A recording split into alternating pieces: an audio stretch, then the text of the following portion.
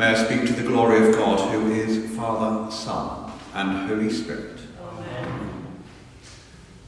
The last Sunday before Advent, Christ the King in the modern lectionary, Stir Up Sunday, as it's known in the past from the collect in the prayer book. Stir up, O Lord, the wills of thy faithful people. Got the Christmas pudding sorted for stirring up today? Yeah, I see a few nods, good. A friend of mine commented earlier they're doing that this afternoon. Jesus Christ as King. And across the 3 years of the Sunday lectionary, 3 different aspects of Jesus' kingship. Are you a king? Asks Pilate in another year. And here we have Jesus on the cross. Not quite the place you would expect to find a king. Well, not unless you're planning some kind of coup or something, in which case you just hope to be able to put the king there. Mind you, if we go back to Jesus' birth, it seems somewhat apt. The King of the Jews, but born in a stable, sent into exile as a refugee to save his life. Not the start you would expect for a king. And the people of Israel had been waiting for a Messiah, a king from David's line, for generations, as we remember.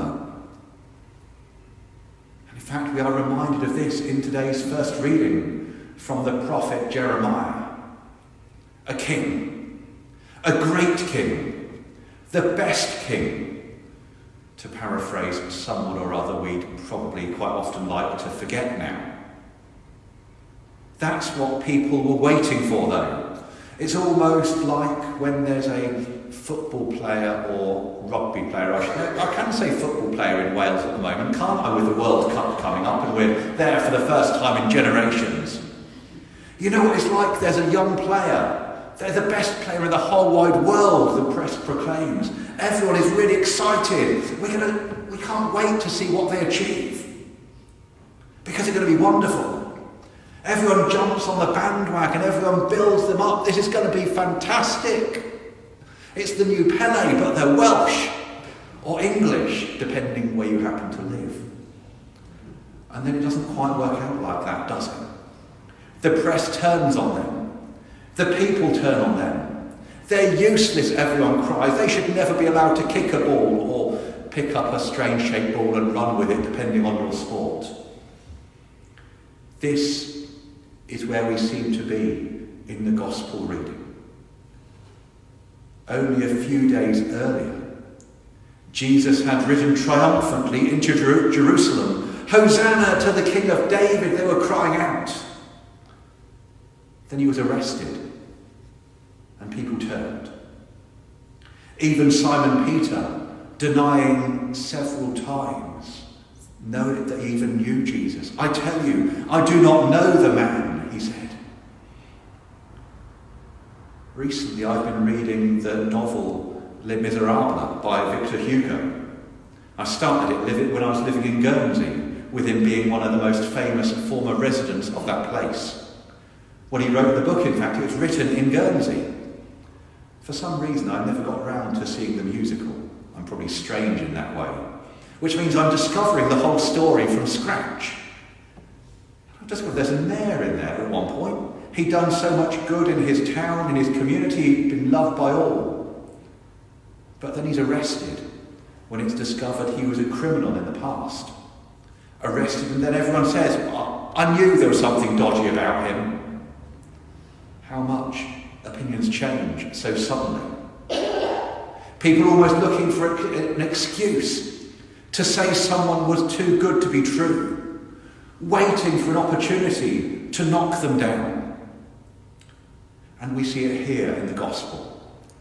Even a thief next to Jesus is mocking him. If this was an earthly king, if this was an earthly kingdom, it has failed miserably. No, in fact, that's an understatement, I suspect. How must everyone who had believed in Jesus have felt?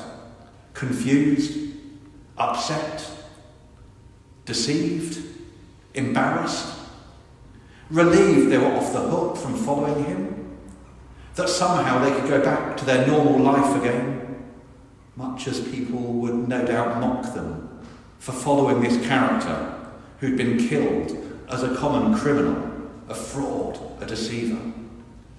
Because that's how it must have looked. Failure, humiliation, facing the death reserved for the lowest of the low. With an almost mocking sign, "This is the King of the Jews." It all seemed lost.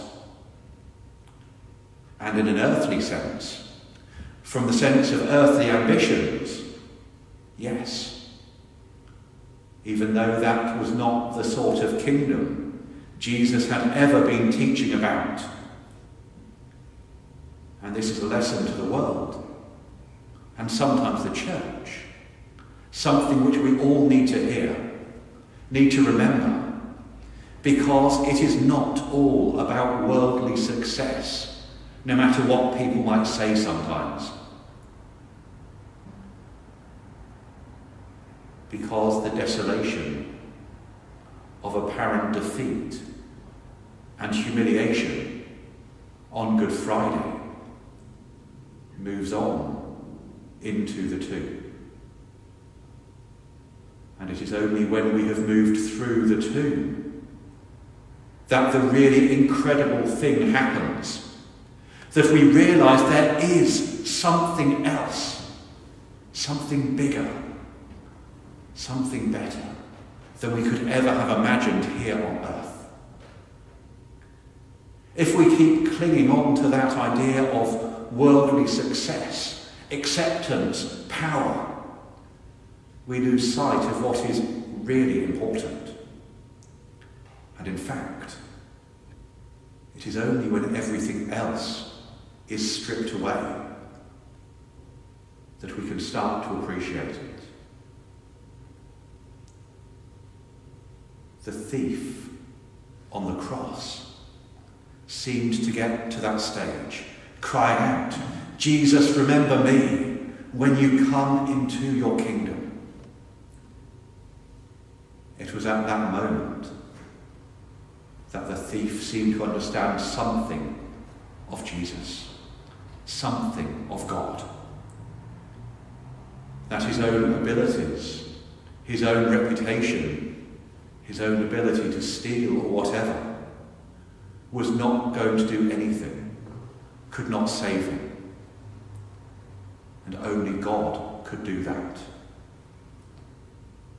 And in response, he gets a most incredible promise from Jesus.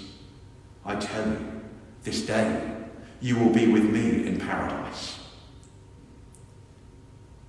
May we too let go of all those worldly things that take hold of our attention, our focus, our willpower, and instead come to Jesus afresh.